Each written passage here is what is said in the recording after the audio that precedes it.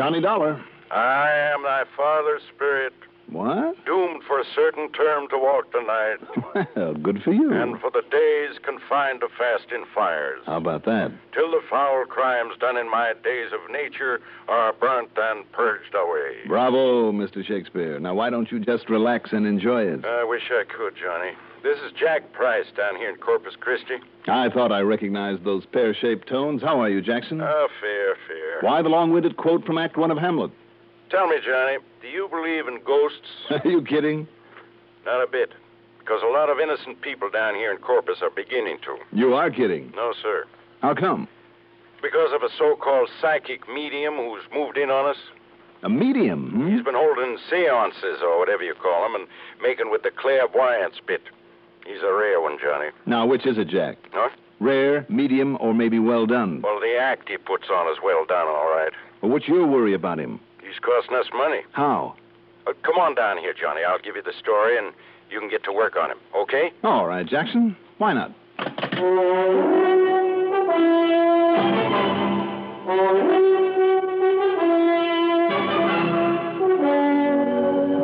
The CBS Radio Network brings you Mandel Kramer in the exciting adventures of the man with the action-packed expense account, America's fabulous freelance insurance investigator. Yours truly, Johnny Dollar.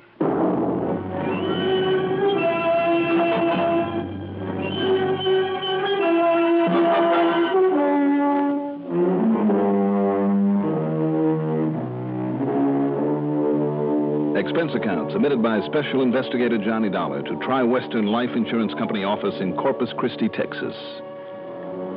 Following is an account of expenses incurred during my investigation of the medium rare matter.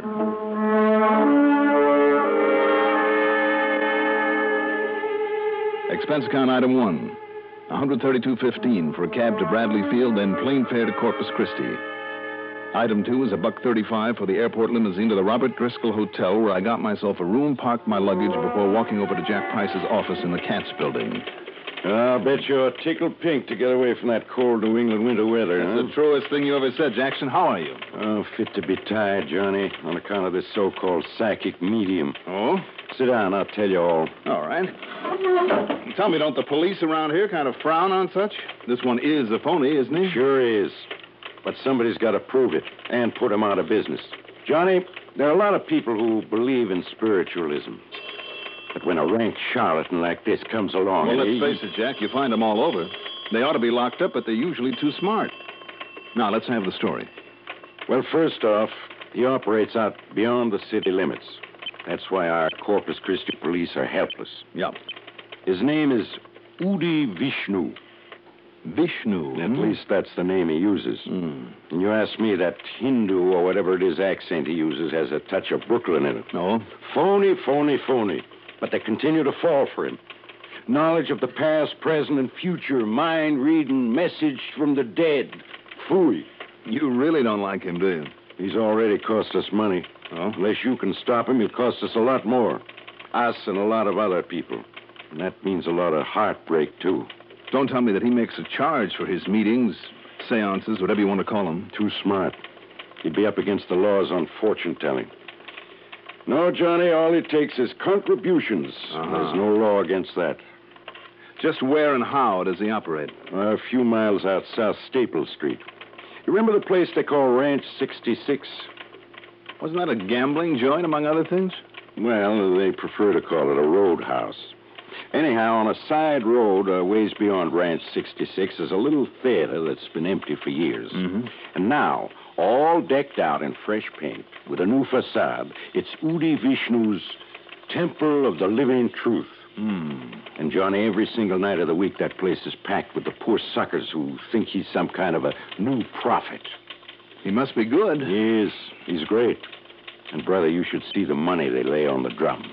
Plenty, hmm? Right. Including proceeds from the insurance policies they've been cashing in. Ah, so that's where it hurts. You bet it does. We've made a big thing over the years of insuring the little guy. The one that some of the big companies don't want to bother with. Policies for only $1,000 or $2,000. Don't you see, Johnny? Those are the people who need that insurance. And you've got to stop him. Well, Jackson, I don't know. You got it, Johnny, before any more of these people get hurt. Every single night they're out there shelling out their dough to hear his glorified magic act. People from all over this part of the country. Oh? Yeah. Oklahoma, Arkansas, Louisiana, Mississippi, Alabama, wherever he's carefully planted his literature. At least that brings some extra money into this thriving city of Corpus Christi. Wrong. I forgot to tell you. The suckers don't know it, or if they do, they don't care. But he also owns a big old hotel that just happens to be only a block away from his temple. It's always jammed with his followers. This thing's been going on for over a month now, so he's really cleaning up. But mostly, of course, on the contributions. I don't know, Jack. I mean, if he's not committing any actual crime... I think he is. What do you mean? What sort of crime? Murder. Murder? Yeah. He's been getting his people his followers to name him as the beneficiary of their insurance. Not the temple, Johnny, but him. Oh? Yeah, and listen. Go ahead. In the last 2 weeks, for no apparent reason, and remember that. Yep. 2 of our clients, both of them in good health, but neither of them wealthy or anything like that. Yeah, go on. For no apparent reason, they've been murdered. And the murders are unsolved. And you think this Udi Vishnu did it? Now, wait. No, he's too smart. But knowing his influence over his followers and their fanaticism, the way that some of them do anything for him, and I mean anything, Johnny, even murder. Well, what do you think? You want to look into it? Looks like somebody better, doesn't it? Good. Now, just how do you plan to start your investigation of this phony mystic, this Udi Vishnu? Well, it seems to me, Jack, that it might be smart to go on out there to his temple and catch his act. That's what I thought. So here, you better have this. What's this? Admission ticket. You mean you have to have a reserved seat? Sure do. And here you are, a row H, seat number 43. Well, I thought you said there was no charge. Well, there isn't. But you have to have a ticket or you'll never get in. It's funny. And most of them are handed out there at the Temple of the Living Truth Hotel. And just to make it look good, some of the small hotels and motels on the edge of town are given a few ducats, too. I see. Anyhow, if you want to go tonight, here. Okay, Jackson. Thanks.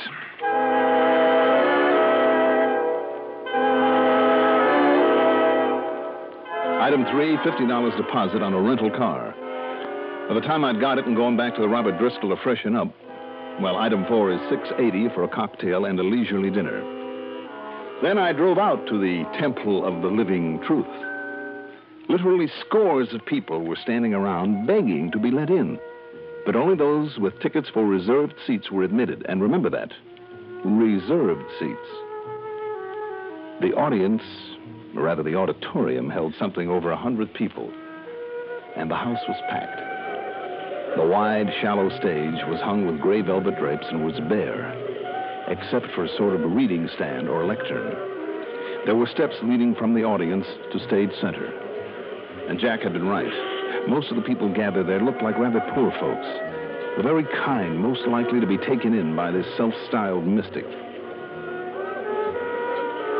My ticket stub said the service would start at 8:30. At exactly 8:27, the lights were slowly dimmed, except for a blue spotlight that shone on the lectern and on the steps that led up to it. And from somewhere came the recorded music of an organ. Low, haunting, mysterioso. The crowd grew silent. They all leaned forward expectantly. And then at 8:30 on the nose, from one side of the stage into the spotlight, glided Udi Vishnu. I'll say this for him. He cut a mighty impressive figure. He was tall, with curly chestnut hair and a smart, short beard. Brown eyes that were set deep in their sockets, but that almost seemed to glow in the spotlight. His face rather pale and wan, like that of someone who has suffered. He wore a long gray robe bound in the middle by a cord that looked like gold. It reached to the tips of his gold-colored sandals. His hands were those of the artist, with long, slim fingers that barely gracefully curved as he gave the sign of a blessing. He simply stood there for a moment, his eyes raised upward, as a soft, almost imperceptible sigh passed through the crowd. Then he lowered his hand, and the music died out. As he looked out over the crowd, I realized that there was something almost magnetic in that gaze of his, almost hypnotic. Believe me, whatever it was, this man had it. And do you believe? We believe. And do you believe in me? We believe. And do you know that I, and I alone, possess the infinite knowledge? Yes, we know. Of all things then, and now, and forever. Yes. Then you know, my children, that through me, you too can be possessed of supranormal, supernatural powers, can share my unification with the omnipotent consciousness that rules the cosmic destiny of all mankind. My bond with the supreme intelligence, and you can gain psychic powers beyond belief. Know all things about all people. Yes. Now, these tremendous forces lie dormant within you. They must be aroused and developed, as only I can show you how. If you will uphold me, not only in worldly things, but in things spiritual. If you will believe in me, and show me that you believe, your lives will be successful, full, and complete. Yes. You know this. Yes. Then be silent. As I close my eyes, as I concentrate on someone here I have never seen before, but who will be the first tonight to be relieved of all worldly cares, who is one of the elect to share with me Yes, I see now a number. The number H41. Oh, it's me. Really? That's my ticket. My seat number. Oh, I'm sorry, mister. But see? It's the number of my seat. Yes, I see, miss, but wait a minute. I mean... Patience, my child, that I may speak. Oh, I'm sorry. In the eye of my mind, there comes a vision now. A farm in Oklahoma, near the town of Yes, El Reno, yes. Oh. And a little girl, perhaps 10 years old. Her name is Martha. Oh, that's my name. Martha Winter. Yes. And with her, a little dog. The dog. The dog she was not supposed to have. She never told her mother. His name was Skipper. Skipper. I'd almost forgotten. Then Martha's school. And Miss Albright. My teacher. But how could he know? Yes, who alone helped Martha decide not to run away from home. It's true. And now, when she got the call to come here to see me, but she left the car, an old one. It's blue. He's right. He's right. 43 U7418. Oh, that's the license number. But it's back in Oklahoma. Are you here, Martha? Yes. All you said is true. And do you believe? Yes. Do you all believe? Yes.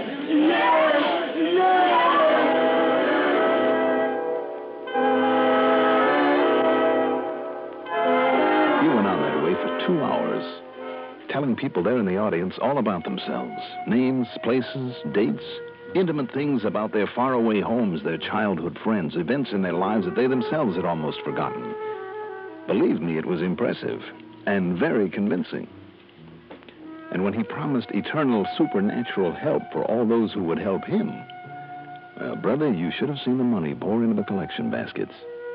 After it was over, in the crowd outside, I talked with those people to find out how he had learned so much about them. But they'd only arrived that very day, that morning. And more important, not one of them had told anyone, not anyone, of the personal things that he had known. Who could blame them then for believing him, and for believing in him, and for going on back to their farms or whatever, convinced that thanks to him all their troubles were over and forever? And the next night there'd be another, a fresh mob there, to shell out their money for his phony promise of supernatural help. But how to stop him? You know the only way, of course. Do I, Jack? Sure. Somehow prove to those followers of his how he actually does get all that information about him. But it's pretty fantastic, isn't it? He's never seen them before, doesn't even have any way of knowing they're going to be there. Yeah, he's mighty convincing. And what he does is just plain impossible. But until you or I or somebody can duplicate his act and tell him it's all a phony. But how? Even Houdini or Thurston or Blackstone or any other magician would have to take a back seat to this punk. Wait a minute. Wait a minute, Jackson. Yeah? Reserved seats. Huh? And one of those names you mentioned, a magician, years ago when he set out to expose the phony media. What are you talking about? In all the big cities where he played, New York, Philadelphia, Chicago, all the big towns. But this one, this Udi Vishnu, plays to the country folks who couldn't have known about that magician's expose. Look, will you please tell me... Jackson, I think I can do it. Yeah? Get some tickets for tonight's performance and drag in all the state or county authorities, whoever has jurisdiction, all of them that you can. Also, somebody from one of the news services. What are you going to do, Johnny? See if I can prove once and for all that this big mystic is just one big mistake.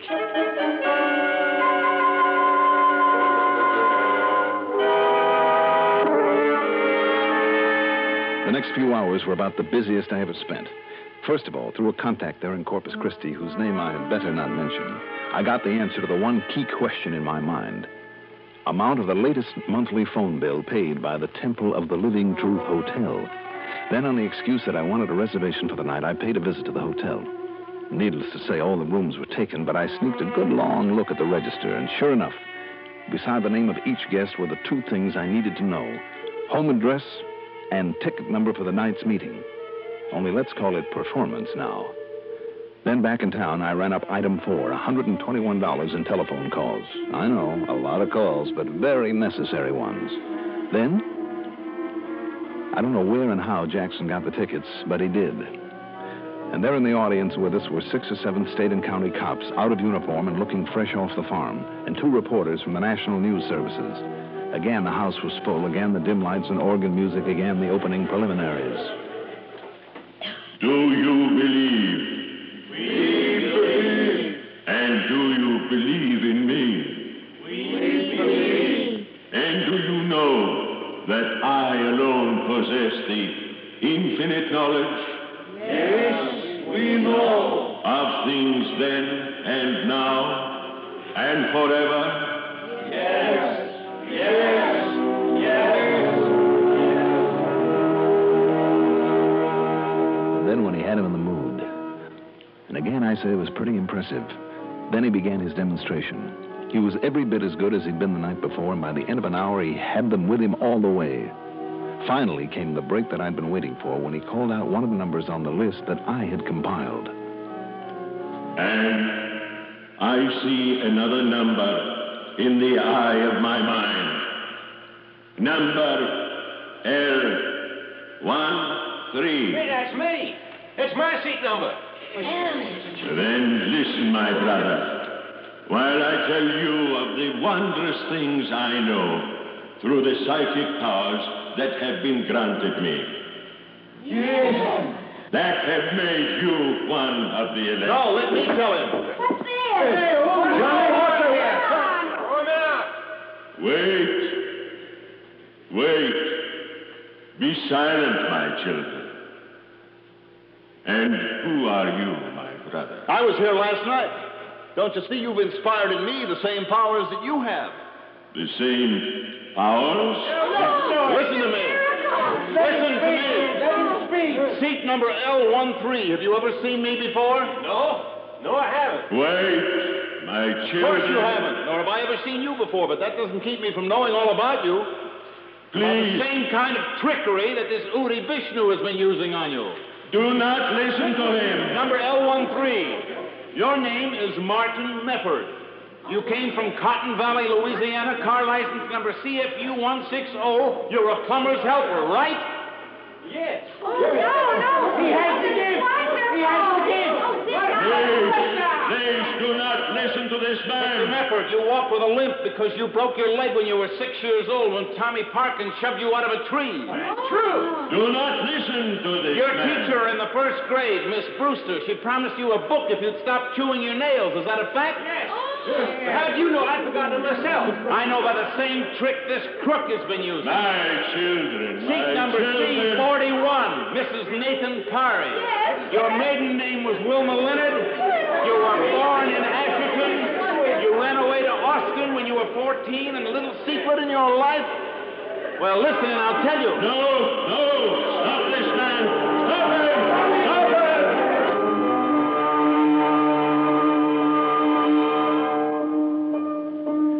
By the time I got through telling some of those people stuff that even Udi Vishnu hadn't found out about them, and some of it was pretty personal, they fairly tore the place apart. Then when Udi dragged a gun from under his robes to protect himself and pulled off a couple of shots, well, then the police moved in. As for the radio newspaper story that followed, well, believe me, Udi Vishnu, whose real name turned out to be Bernie Bildrick, won't try that caper again, even if he does get out of a pen. But you still haven't told me how you got all that dope on those people, and in only a matter of hours, Johnny. Same way he did, Jack. And some of it pretty intimate stuff, too, and stuff they couldn't have told you because they'd forgotten about it. What's more, you'd never seen them before. How, Johnny? Look, the tickets were free, but all the seats were numbered, reserved. Now, there had to be a reason, Jackson. That's what reminded me of the famous magician, the trick that he'd used up in New York. Yeah? He'd call the ticket agency at a hotel, find out the name and address of a guest who'd bought a ticket to his show. Well, down here, of course, All I had to do was look at the register, right there at the Temple of the Living Truth Hotel. which will soon be out of business, I promise All you. right. Having seat number, name, and home address, I got on the phone. That Mr. Martin Mefford from Cotton Valley, Louisiana. I called the police chief there and the mayor. On the information they gave me, I called his old school teacher, 2 cousins, a couple of boyhood pals, an old girlfriend. Jackson, by the time I got through, I knew more about him than he did about himself, and the same with the others. Well, I'll be darned. So that's that. You certainly proved your point.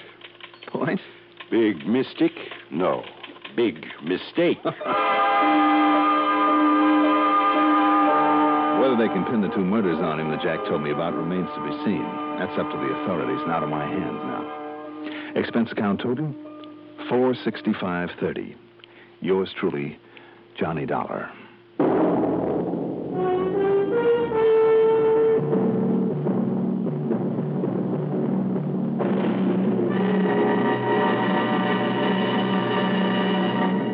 Now, here is our star to tell you about next week's story. Next week, a nice, quiet little town in South Jersey that doesn't stay that way for long.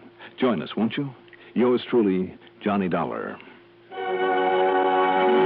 Yours truly, Johnny Dollar, is written by Jack Johnstone, produced and directed by Bruno Zerato Jr., music supervision by Ethel Huber. Johnny Dollar is played by Mandel Kramer.